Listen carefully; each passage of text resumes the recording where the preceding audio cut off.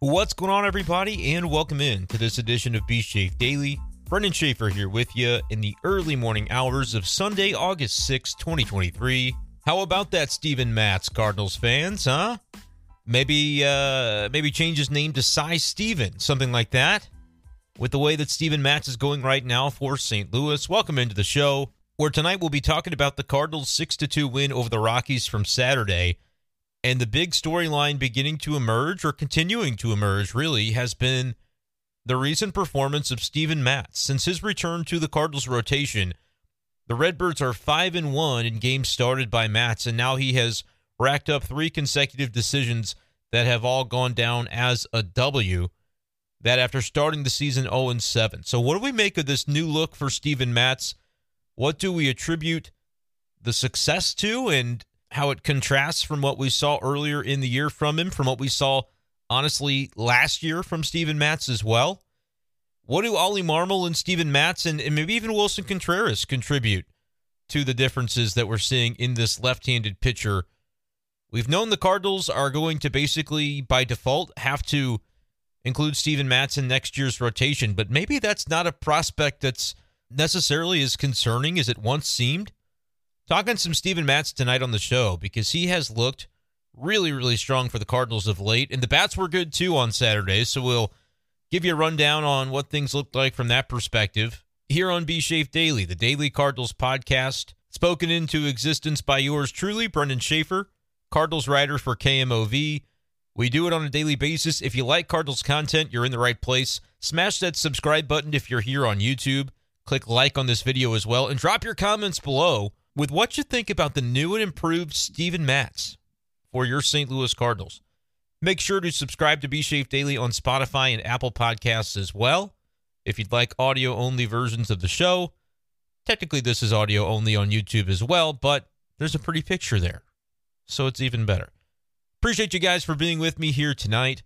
If you missed yesterday's episode talking Adam Wainwright and whether he's going to get to win number 200, more of a solemn take on the way things have gone for that veteran Cardinals pitcher, but I think the tone is going to be a lot lighter when it comes to another Cardinals veteran, Steven Matz, who has really turned things around since being reinserted back into the rotation. We'll take you back into what it's been like for Steven Matz so far on this journey in 2023. He began the year 0-6, did not get a single victory in his first stint in the starting rotation, which lasted 10 starts before the Cardinals pulled the plug on that.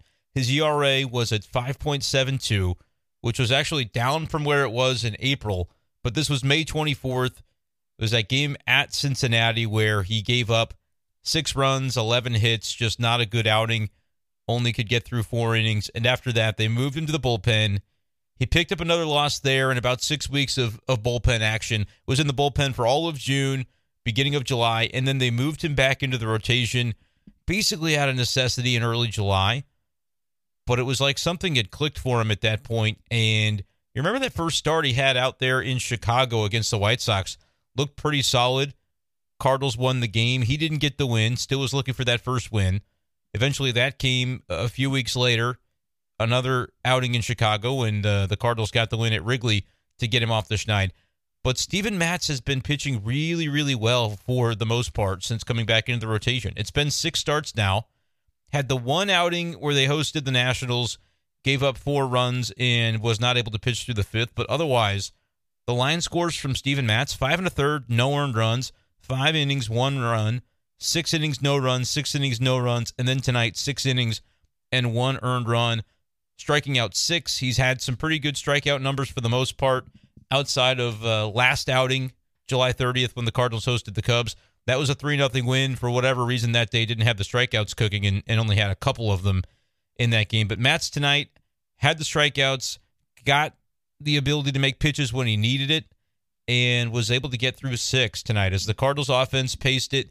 How different does this feel than a lot of the Steven Matz starts from early in the year, where he might give up a few runs, a crooked number in the first or second inning, and then it was like the Cardinals offense just didn't have what it took to kind of hang in there, is the way it seemed. You get down 4-0, and it's like, oh boy, here we go again. And there was no here we go again mentality. Honestly, Saturday at Busch Stadium, easiest win the Cardinals have had all year. It was an absolute breeze. It felt like there was some conviction for these guys and some confidence in what they were doing. Offense looked really good. I think they come up with 11 hits. Up and down the lineup, guys are making things happen offensively. Every single player in the starting nine today at least reached base one time or more. And it was just Carlson and Nootbaar, who were 8 and 9 in the order today, that did not get base hits, but they both reached base via walk. Carlson had a sacrifice fly as well. And everybody else, 1 through 7 in the order, had at least one base knock. Cardinals with 11 hits, 4 walks. They score in 4 different innings. They get just 1 home run, Tyler O'Neill hitting his 5th of the year. But a couple of doubles by Edman and Contreras. Tommy also with a triple. Really great day for Tommy Edman, going 3 for 5 from the top of the order, trying to get himself back on in terms of the game offensively. OPS back up to 697 after a little bit of a down spell for him. But it just had a very good pace to it, what the Cardinals were able to do tonight. And I think Steven Matz was really a tone setter for a lot of that for the Cardinals. 6 innings, 1 run, gave up 5 hits, a couple of walks, but struck out 6. ERA now down to 3.91 for the season. Really impressive stuff from Steven Matz. Where does it come from? I think that is the main question that Cardinals fans are going to ask when you think about where he was, which was basically a spot where a lot of people just felt he was unpitchable, unstartable at a certain point in late May. And the Cardinals ultimately did pull the plug on him in the rotation. And the conversations we had back then, I can think back to those times and remember the way we sort of viewed Steven Matz within the structure of the starting rotation. And it just felt like for a Cardinals team that we thought still needed to have those expectations of turning the corner and trying to make something of this season, it felt like doing that with Steven Matz was an absolute impossibility because there were too many times where he would get you down early. And Ollie Marmol pushes back on the idea that a group of major league hitters, a lineup is, these guys got to the big leagues by being just absolute killers and competitive. And even if you're down 4-0, 5-0 early, it's not to say that guys are mailing it in. That's something that Ollie has been pretty clear about, pushing back on that narrative. And if you can understand his perspective of, listen, you might think the average person doesn't have the competitiveness to continue to give it their all, even when the chips are down early in a game. But the guys that make it to the big league level, they don't do it without being stone cold killers. And so the competitiveness, the bar for that is just so much higher than I think we can imagine or generally understand or relate to, even as people who are not professional athletes. And so I can respect that and understand that point of view.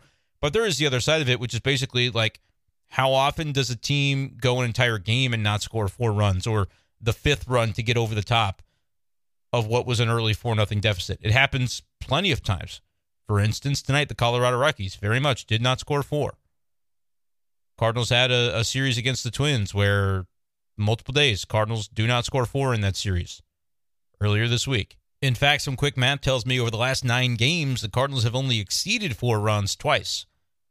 So it's not easy, and that's where the Cardinals were kind of being placed on an every 5th day basis when it comes to the Steven Matz starts. It seemed like he would put them behind the 8 ball early. And even the most competitive athletes in the world, it's not realistic to expect that you can spot the opponent 4 runs and your guys are going to find a way to defy the odds and make that comeback happen. So for a Cardinals team back then that we still said, hey, no excuses, this team needs to be finding a way to get to the playoffs, we've obviously since kind of let that go because the record made us. The record made everybody say, all right, it's not your year.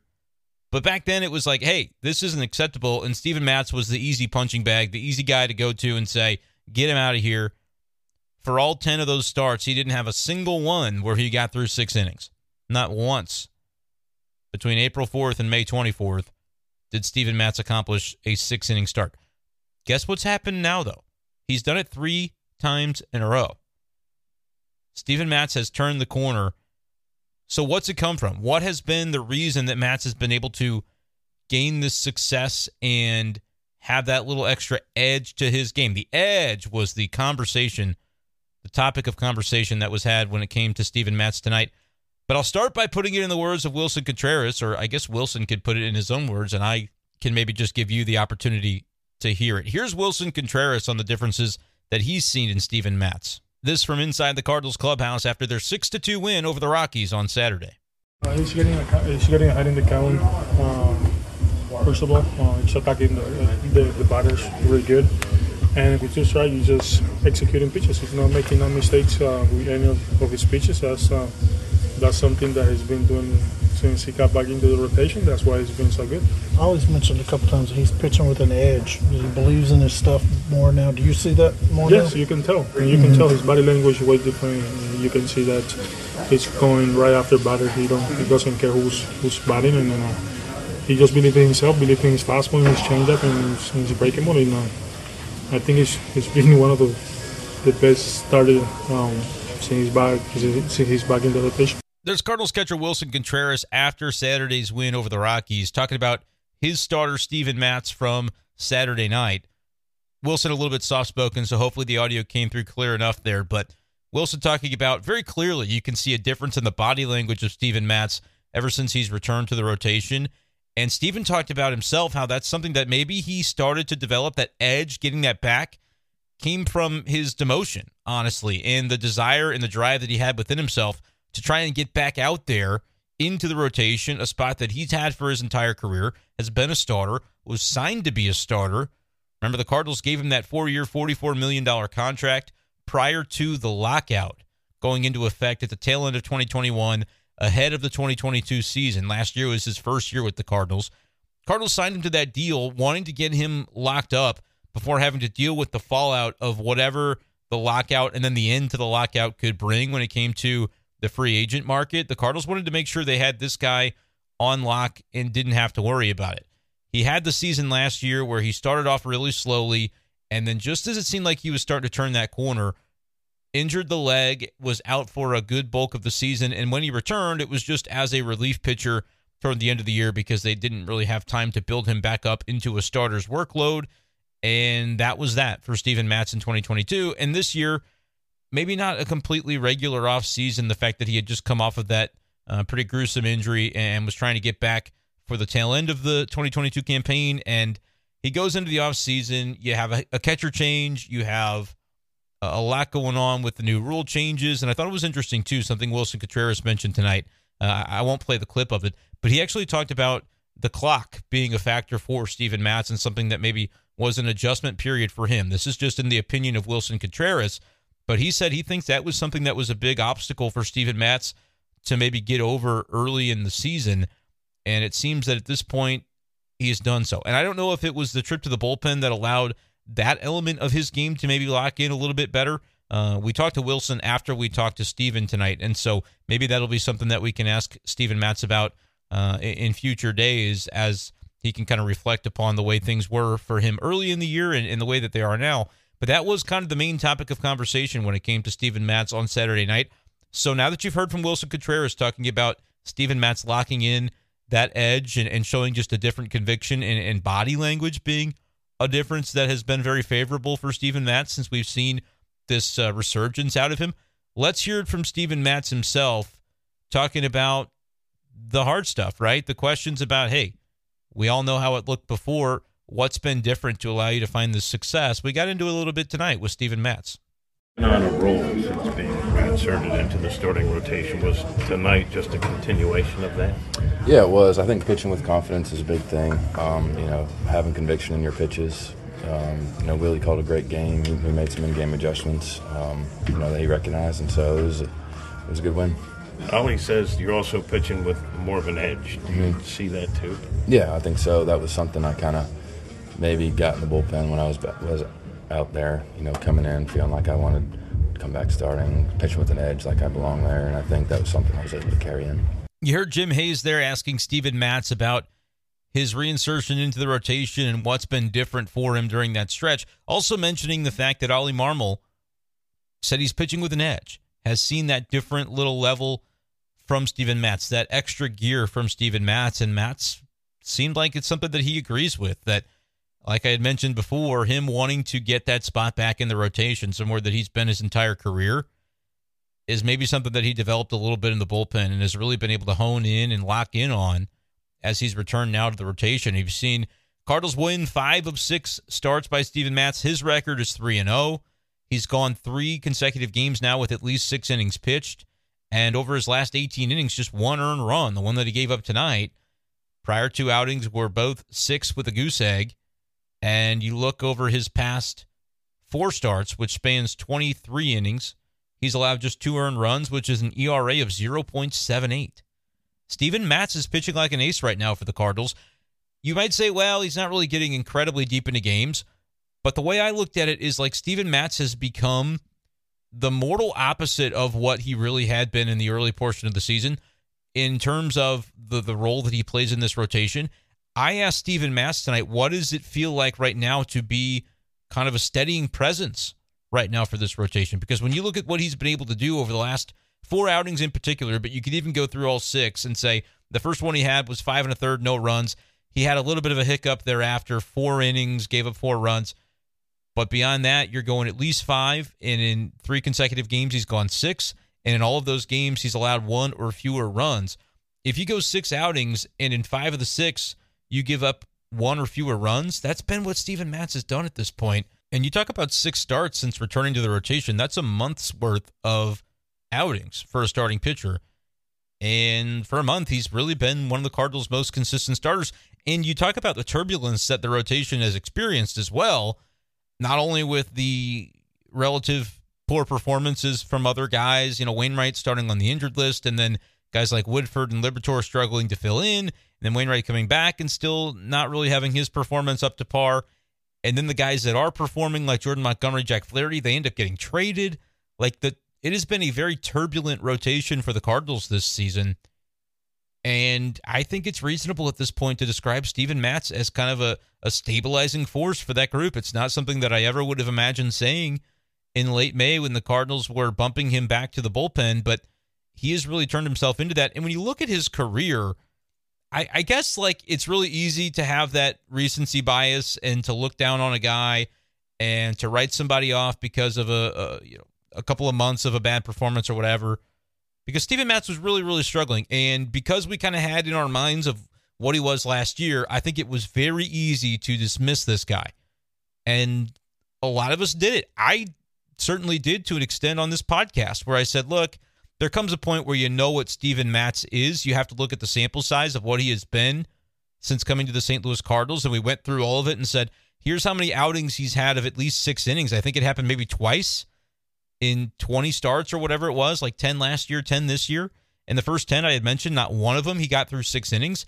And so if you were the Cardinals, what's the unicorn that you're chasing after? If you've never seen Steven Matz get you a deep positive outing of 6+, 7 innings, maybe even a little more than that, if you've never seen it, what's to make you believe that this is a guy that is capable of doing that at this point in his career at age 32?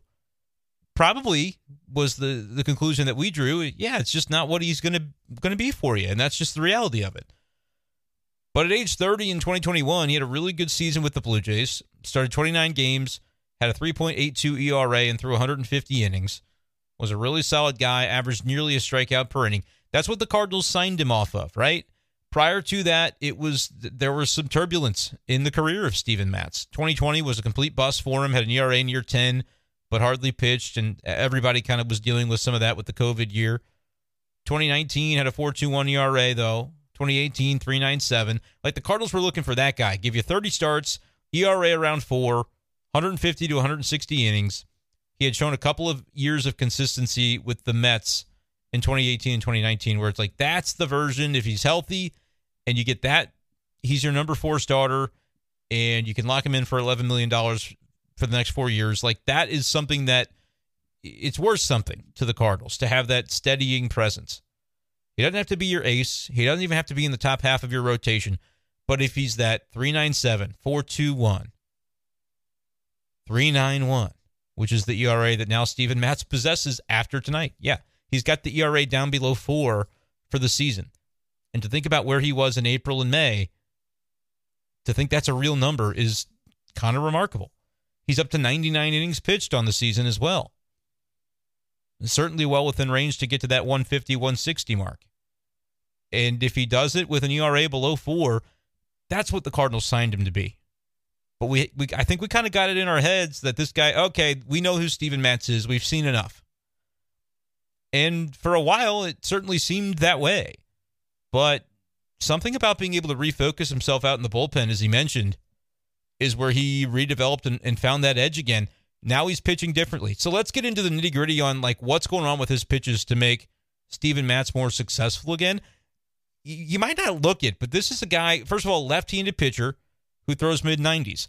That right there is something that can make a guy successful. When we talk about Matthew Liberatore and the raw potential of what he could bring, it's like when he's throwing 95, 96, that means something from the left side. He averaged 92.9 on his fastball in the last outing, did Liberatore, and so that's where I kind of pushed back on the notion where Ollie Marmol said, velocity was fine, and Ollie was saying that right after a start. Maybe he digs into the numbers a little bit more and sees it differently. I think Matthew Liberatore is a guy that needs to be 95, 96 if he's going to, and locate the 95 as well. But if the Cardinals are going to get the most out of him, that's what they need. Steven Matz is kind of the blueprint for what that can look like as well. Tonight, Matz was kind of sitting 95, 96 pretty regularly there in the first inning. Sat 94 to 95 most of the rest of the night, and that'll certainly play. When you talk about the velocity for Steven Matz and the fastball and being able to put it where he wants it, move it around, that is the beginning and the end, I think, for what can unlock the rest of his potential for success. And it's something that Steven Matz talked about himself tonight. After the Cardinals 6-2 win over the Rockies, here's a little more from Steven Matz.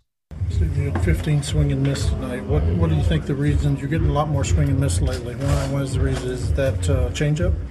Yeah, I think everything plays off my fastball, and I think my fastball makes everything better. So I'm moving the fastball around and then keeping the changeup where it needs to be down, and I had do some good curveballs today as well. So I think ultimately everything played off my fastball.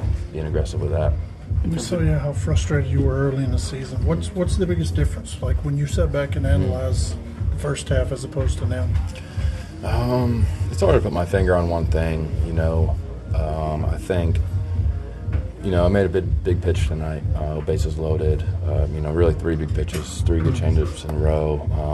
That could have snowballed for me earlier in the year. So I think just pitching with confidence and making those pitches when they count.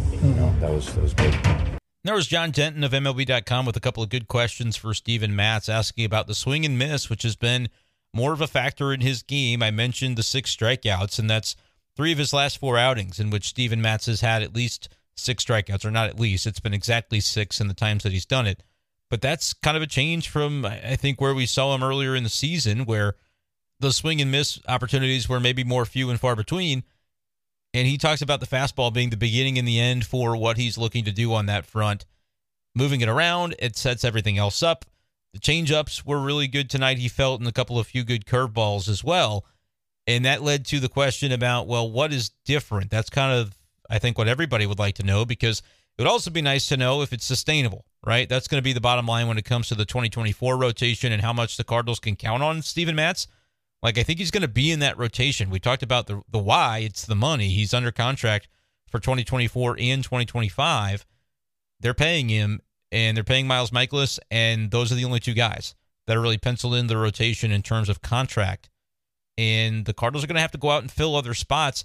So you're not exactly in a luxury of being able to look at a guy that you're paying $11 million to on an average annual value and say, yeah, we're gonna stick you in the bullpen and we're gonna go out and fill your rotation spot too. That's not how it's gonna work. It's hard enough to fill 3 rotation spots in an offseason, and I am skeptical that the Cardinals are going to be able to do it. I know that they say they're going to do it, and they're going to come up with a plan that's going to be executed, and then come February, they're going to sell us on what that rotation looks like. They very well could sign a guy to a $100 million contract who is being overpaid, but they say, hey, that's our ace, that's our number 1, and is that a guy who's truly going to be bona fide in that role, or are we going to have some questions? That's going to remain to be seen. Is a Miles Mikolas going to be billed as the number 2? Well, he could be a 2, or he could be more of like a 3, mid-rotation guy. That's going to depend on his level of performance. And then the Cardinals maybe trade for somebody that could be a middle-of-the-rotation guy, or maybe they sign somebody else to a lesser contract. Let's say like a $20 million deal, but shorter term in order to kind of find a way to short-term fill that rotation spot until some of the prospects maybe emerge from that front. Like, they're going to have to make these different decisions, but that leaves Steven Matz where it's, okay, if he's a 3.91 ERA right now, he could be a very solid number 4 or even a passable number 3 in your rotation if he's performing the way that he has to this point by improving his numbers and getting them back to where they are now. But how sustainable is that going to be? necessarily. And so I thought that was a good question by John, and I think a hard one, though, for a guy to answer just post-game. But Steven gave that example. You heard it, where he said, I made a big pitch tonight, and it was in a big situation. He's talking about the fourth inning where the bases were loaded, and Elias Montero, of course, the infielder the Cardinals traded in part to the Colorado Rockies for, I say in part for Nolan Arenado. That was the deal. Austin Gomber was in that trade as well, and he pitches tomorrow for Colorado. Cardinals go with a bullpen game. Ollie did not know after the game who the starter was going to be, who the first man out of the bullpen was going to be, and I didn't stick around long enough in the clubhouse to ask him, so I have no idea. I'm sure it'll be announced if it hasn't been already. But the Cardinals taking on Gomber, lefty, they should probably crush him. I'm going to say Nato probably goes deep tomorrow. Anyway, and it's a bullpen game on the Cardinals side, by the way, because of the suspension for Miles Mikolas. He did exactly what I said he would. He'd pitch one more time, and then he would drop the appeal, take the 5-game suspension, and basically it puts the Cardinals on a 6-man rotation for the week, and we're wrapping that up now as we see the bullpen game Sunday. Going to be a little bit intriguing to see what that looks like, but with Andrew Suarez and the job that he did on Friday, going 4 2/3 after Waino's short outing, and then you didn't have to use too much of the bullpen on Saturday. Andre Palante and Giovanni Gallegos finishing out the game for the Cardinals. Should have most everybody else available to have it be all hands on deck for Sunday. And then I guess it'll be Mikolas thereafter, and the Cardinals will continue to roll through the rotation the way that they had been without skipping anybody or whatever the case might be. But 6-man rotation just means an extra day of rest for everybody, because you had to do it that way with Mikolas being suspended and then dropping the appeal strategically.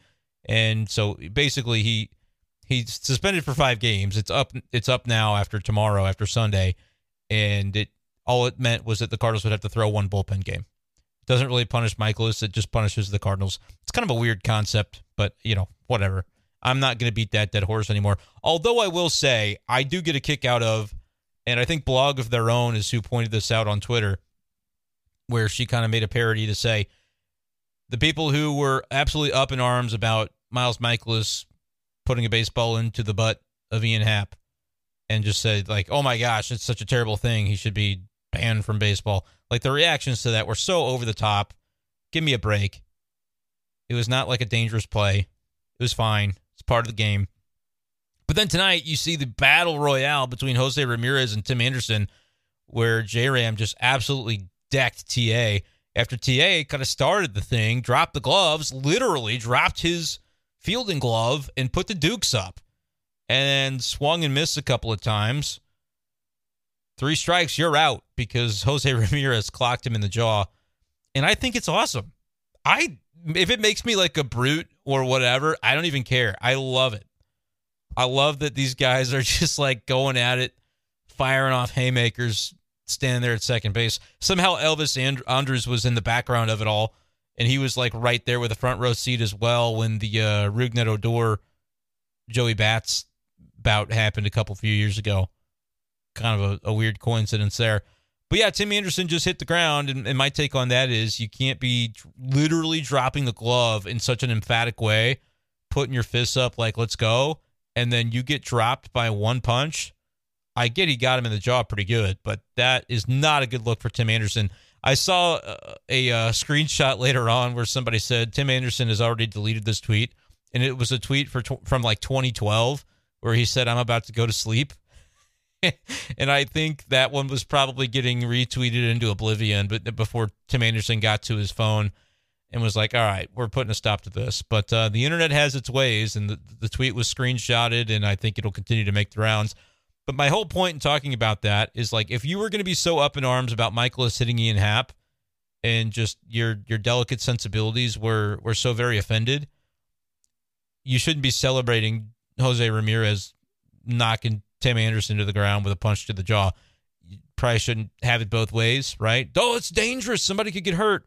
The reality is I don't care in either case, because it's just kind of what it is. Like, I'm not going to be offended that this punch happened. Like, it was awesome. I don't know. If it makes me a brute, it makes me a brute. But I thought it was pretty freaking cool. And I just think it's the one guy who says, I'm not going to start nothing, but I'll finish it. That was Jose Ramirez.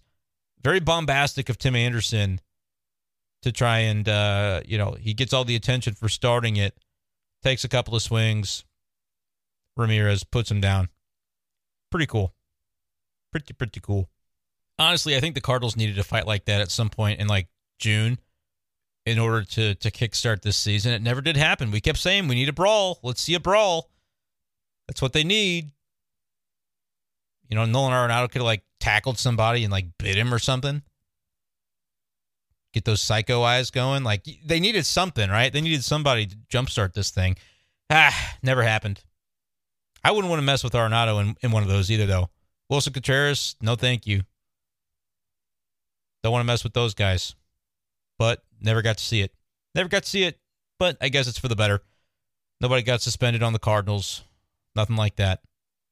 You did have the moment a couple of weeks ago where the Cubs dugout was laughing at Jack Flaherty for whatever he was saying after the Michaelis hit by pitch thing with Happ. Anyway, that was about as high intensity the Cardinals got all year. Didn't have a brawl. I think they needed a good brawl. I'm rambling now. Anyway, I always make my way back eventually to the topic at hand. I was talking about that fourth inning when Steven Matz talked about making a pitch tonight. And then he said, I actually made 3 good pitches in a row, 3 big pitches in a row, all change-ups to Montero, below the zone, and then he creeps it up a little bit higher in the zone and gets Montero to pop up there to end the bases-loaded jam in the fourth inning. And he said, you know, there's a time earlier in the year where that might have snowballed on me. That situation might have gotten out of hand on Steven Matz, whereas this time he had the confidence to bury that changeup a couple of times, get Montero to swing twice through it, and then creep it up just a little bit to where it's in the strike zone. The first 2 were below the zone. Third one, Montero still wasn't on top of it the way that he needed to, got underneath it, in fact, pops it up. Goldschmidt puts it away, escapes the jam, and then had a little bit of trouble there in the 5th as well. Had our runners on 2nd and 3rd with 1-out situation. Got the sacrifice fly. You trade the out for the run at that point with the Cardinals having the lead that they did. And Steven Matz able to get out of the inning thereafter. So a really nice job by him to take a couple of dangerous situations that very easily could have turned into, you know, a base hit here, base hit there. That's 4 runs. Instead, they come up with a grand total of 1 against Steven Matz, scoring on the sac fly in the 5th. And he's able to then go back out there for a clean 6th inning. Gets to about 100 pitches on the night. Really good stuff from Steven Matz. A steadying, stabilizing force for the rotation. I'll play that clip in my question, and we'll hear from Steven Matz for the last time tonight. Then we'll get into a little bit of conversation about the offense. I do want to touch on a couple of guys from the lineup before we get out of here. But here's my question for Steven Matz and him answering it tonight.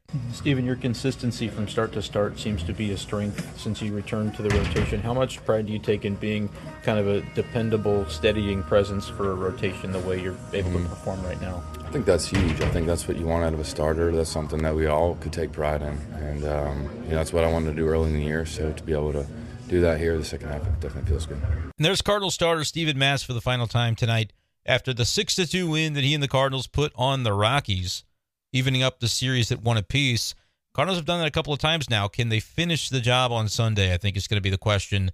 Try and gain some positive momentum. In that Twins series, you split the first 2, but were unable to finish the job. Maybe they'll be able to get it done in the bullpen game on Sunday. Again, against Gomber, nothing on Austin Gomber, but the Cardinals generally can have a lineup that they can put out that can crush a lefty, and so I feel like they should be able to get to him. But it's going to be a task for the bullpen as well because you don't have a starter in this game. They're going to need everybody to be able to get the thing done. And then they do get the off day on Monday, so it should be basically an all-hands-on-deck situation on Sunday for the Redbirds. But before we get out of here on B Chief Daily, which, by the way, let me know what you think on the Steven Matz stuff. Drop your comment below in the comment section. Make sure you subscribe to this YouTube channel. Brendan Schaefer, St. Louis Cardinals writer. If you enjoy Cardinals content, I'm bringing it to you every day, and this YouTube channel is free. If you would like to support me on another level, though, patreon.com/bschaefer12. I will throw the Patreon link in the description to this video if that's something that you are interested in checking out further. But I do want to see you guys get those thoughts in on Steven Matz. How confident are you feeling when it comes to the 2024 rotation with what you're seeing from Steven Matz now? You think he can be a legit part of that, or is there always the potential to see him backslide? Because I'm starting to kind of say maybe we counted Steven Matz out a little bit too early. Not to say that he wasn't pitching very poorly. He was, but the capability was within him evidently to bring it back. And he's brought it back full circle and looks pretty good. Looks like, he's not dominant, But a 0.78 ERA is kind of dominant over his past 4 starts. But I think he could be that guy that give you between 5 and 6 innings. Rarely is he going to go beyond that. He's not going to be a guy that's going to get through 7 all the time because he's going to give up his few hits. He's going to walk a couple of guys, maybe work some deeper counts because he's going for those strikeouts. But I think Steven Matz can be, like, if he's your number 4 next year, I think that can be a sign of a really strong rotation if Michaelis is your 3. But that's the thing. Can you go out in free agency and realistically get a 1 and a 2 in the same off season? It's like the Cardinals don't get to pick who's out there in free agency. They just get to pick the fact that this is the year they need to sign multiple guys. So can they find guys that fit their scheme, fit what they're looking for, and then also want to be in St. Louis and will agree to play here for the amount of money the Cardinals will agree to pay them? Could be kind of interesting to see play out. But Steven Matz could definitely be a wild card in that because if he's averaging 5.5 innings per start from the number 4 spot in your rotation, but his ERA is like 3.9 like it is right now, or even like closer to the 0.78 that it's been the last 4 starts, like if he's an ERA of 3.2 and he gives you just 160 innings, like what does that do for the Cardinals if they can slot in the rest of their rotation appropriately ahead of him? Could be very interesting. So drop your comments below and let me know what you think as it pertains to Steven Matz. But I want to get a couple thoughts in here on the offense from Saturday night. How about Tommy Edman going into the leadoff spot for the Cardinals? 3 for 5, doing it against a lefty, doing it against a righty out of the bullpen. Had a triple, had a double.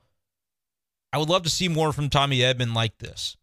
And obviously every time that a lefty starts against the Cardinals, Edman ends up being a factor, it seems. But a couple of RBIs tonight, a 3 for 5 game. But the 241 average and the 697 OPS, like that is a little lower than I think we would expect to see from Tommy. And it would be nice for him to be able to kind of settle into a more consistent rhythm offensively as he gets going. Last 7 games, he's 6 for his last 20, so he's hitting 300. But over the last 15 games, which kind of, I think, partially goes into what he was doing before coming off the IL, 240, 250, 320, the slash line there. So not as robust. But seems like he's starting to come around, and maybe that's something the Cardinals can get from him more consistently, which would be great, whether it's lefty or righty, for him to be that guy. Because he's going to play a lot of shortstop right now, especially until Mason Wynn gets here later in August, which, by the way, that's another video on the YouTube channel. If you missed the Mason Wynn video, go find it. It's on my channel, youtube.com/@bshafer12. Click on the one that has Mason Wynn in the picture. You'll be able to find him. But until that happens, Tommy Edman's going to play a lot of shortstop for the Cardinals, so getting his bat going the way that it has been the last few games, that would be great. And then there's Tyler O'Neill, who hit the only home run for the Cardinals from Saturday's game. Other guys did well. Wilson Contreras, a couple of hits, including a RBI double, bases clearing double, I should say. Jurickson Profar, the left fielder for the Rockies, had no idea what to do with this ball. He is a bad left fielder. But it was a good rip by Contreras, got all the way to the warning track, and so he earned the double there. But I wanted to mention Tyler O'Neill, because when he came off the injured list on July 20th, the OPS for Tyler was 620, and now it's 745. So have we gotten to the point yet where we're like, all right, Cardinals maybe made the right decision not trading him for pennies on the dollar for whatever they could get for him just to kind of clear a spot? Remember, kind of like with Steven Matz, there was a point this year where I think just about everybody universally was out on Tyler O'Neill. People were just tired of hearing him be on the injured list, and there was no timeline for return, and it seemed kind of fishy, like why is the back still? Reality is sometimes, even when a narrative can seem nice and tidy, like, all right, Cardinals can write this guy off because he can never stay healthy. Maybe there were reasons that the back just was not responding the way that he wanted to see it respond, and now he's back and healthy, and you know what? That was probably a period of time for him in his career and his season and his life that was really frustrating too. Like, it wasn't just Cardinals fans being frustrated by Tyler O'Neill. I didn't think he probably loved the situation either. Now he's back healthy and producing the way that he can. He's making plays defensively almost on a nightly basis. He's got 3 home runs. 3 of his 5 on the season have come since returning from the IL on this current stint. And the OPS has gone up by 125 points in basically 2.5 weeks. So what do you think about where Tyler O'Neill is right now? Because again, if you're talking about forming out a 2024 lineup, if you put Tyler O'Neill as a guy who's going to OPS 600 and say, yeah, he's going to play left field, he's going to OPS 600 because he's just not going to be consistent, not very exciting. If you talk about a guy that can OPS 890 like he did in 2021, or I think it was more like 912, when he was an MVP candidate that year. That's humongous because he doesn't even need to be your number 3 or number 4 or number 5 or even your number 6 hitter in the lineup. Like, you could have Tyler O'Neill in the bottom third of a batting order, and he could end up being one of the league's best hitters if he's healthy. So I don't really know. I'm not like making any sort of rash decisions about this at this point with Tyler O'Neill, but where are you Cardinals fans? Because from where I sit, I go, all right, reasonable to let the Cardinals just kind of watch this play out. Let's see what T.O. does the rest of the way. Don't stick his butt in center field again. Like put him where he can be successful. Keep him in left field. But you can kind of see the makings of a player who can be super impactful, right? And nobody ever questioned that with Tyler O'Neill.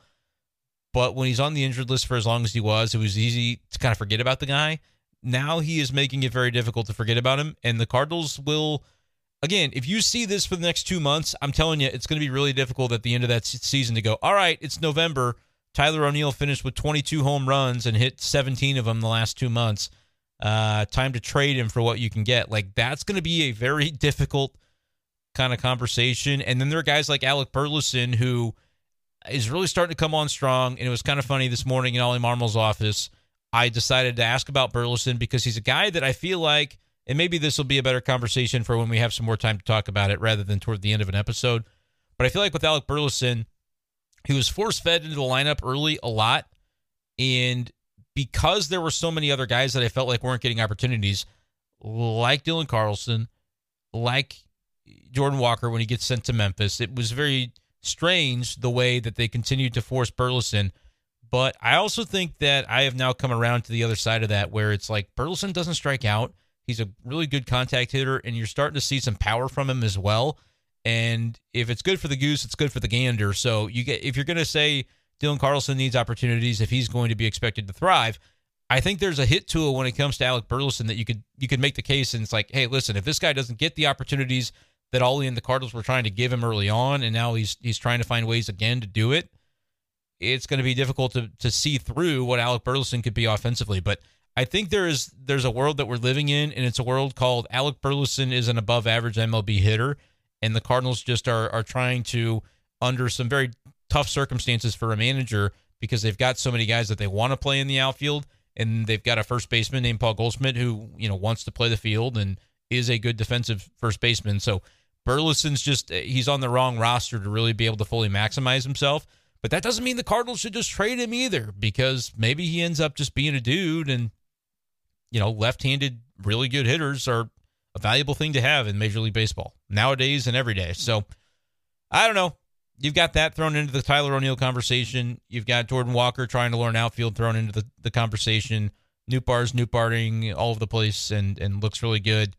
Dylan, I'm a Dylan Carlson guy, but it more and more is starting to feel like it's not going to happen here in St. Louis just because of the impediments to playing time on a regular basis. And like that sort of becomes a self-fulfilling prophecy, I think, too, when you recognize that maybe it's not going to be your opportunity to just go out there and grow and develop every day, which is a hard thing to do in an organization that's got 5 outfielders that they want to play at a time. It's just going to be tricky. Dylan's got to make the most of his opportunities. That's the same task before everybody in this grouping. And credit to him, no base hit tonight, but had an RBI with a sac fly, reached base via walk, so doing some good things as well. But what's it going to look like for any of these guys? I really don't know. I think it's going to be the second most interesting conversation of the offseason, the first, of course, being the rotation, which I think Steven Matz, believe it or not, has a chance to stabilize in a very meaningful way. But let me know anything you want to comment upon. Put it down there in the YouTube comments section, youtube.com/@bschaefer12. Smash that subscribe button before you get out of here. Give the video a like. Appreciate you guys so much for listening, as you always do. And as I always do, appreciate you guys for being here. So thank you guys so much. That's going to do it, though, for this edition of the show. And we'll talk to you next time on Be Shafe Daily. Peace.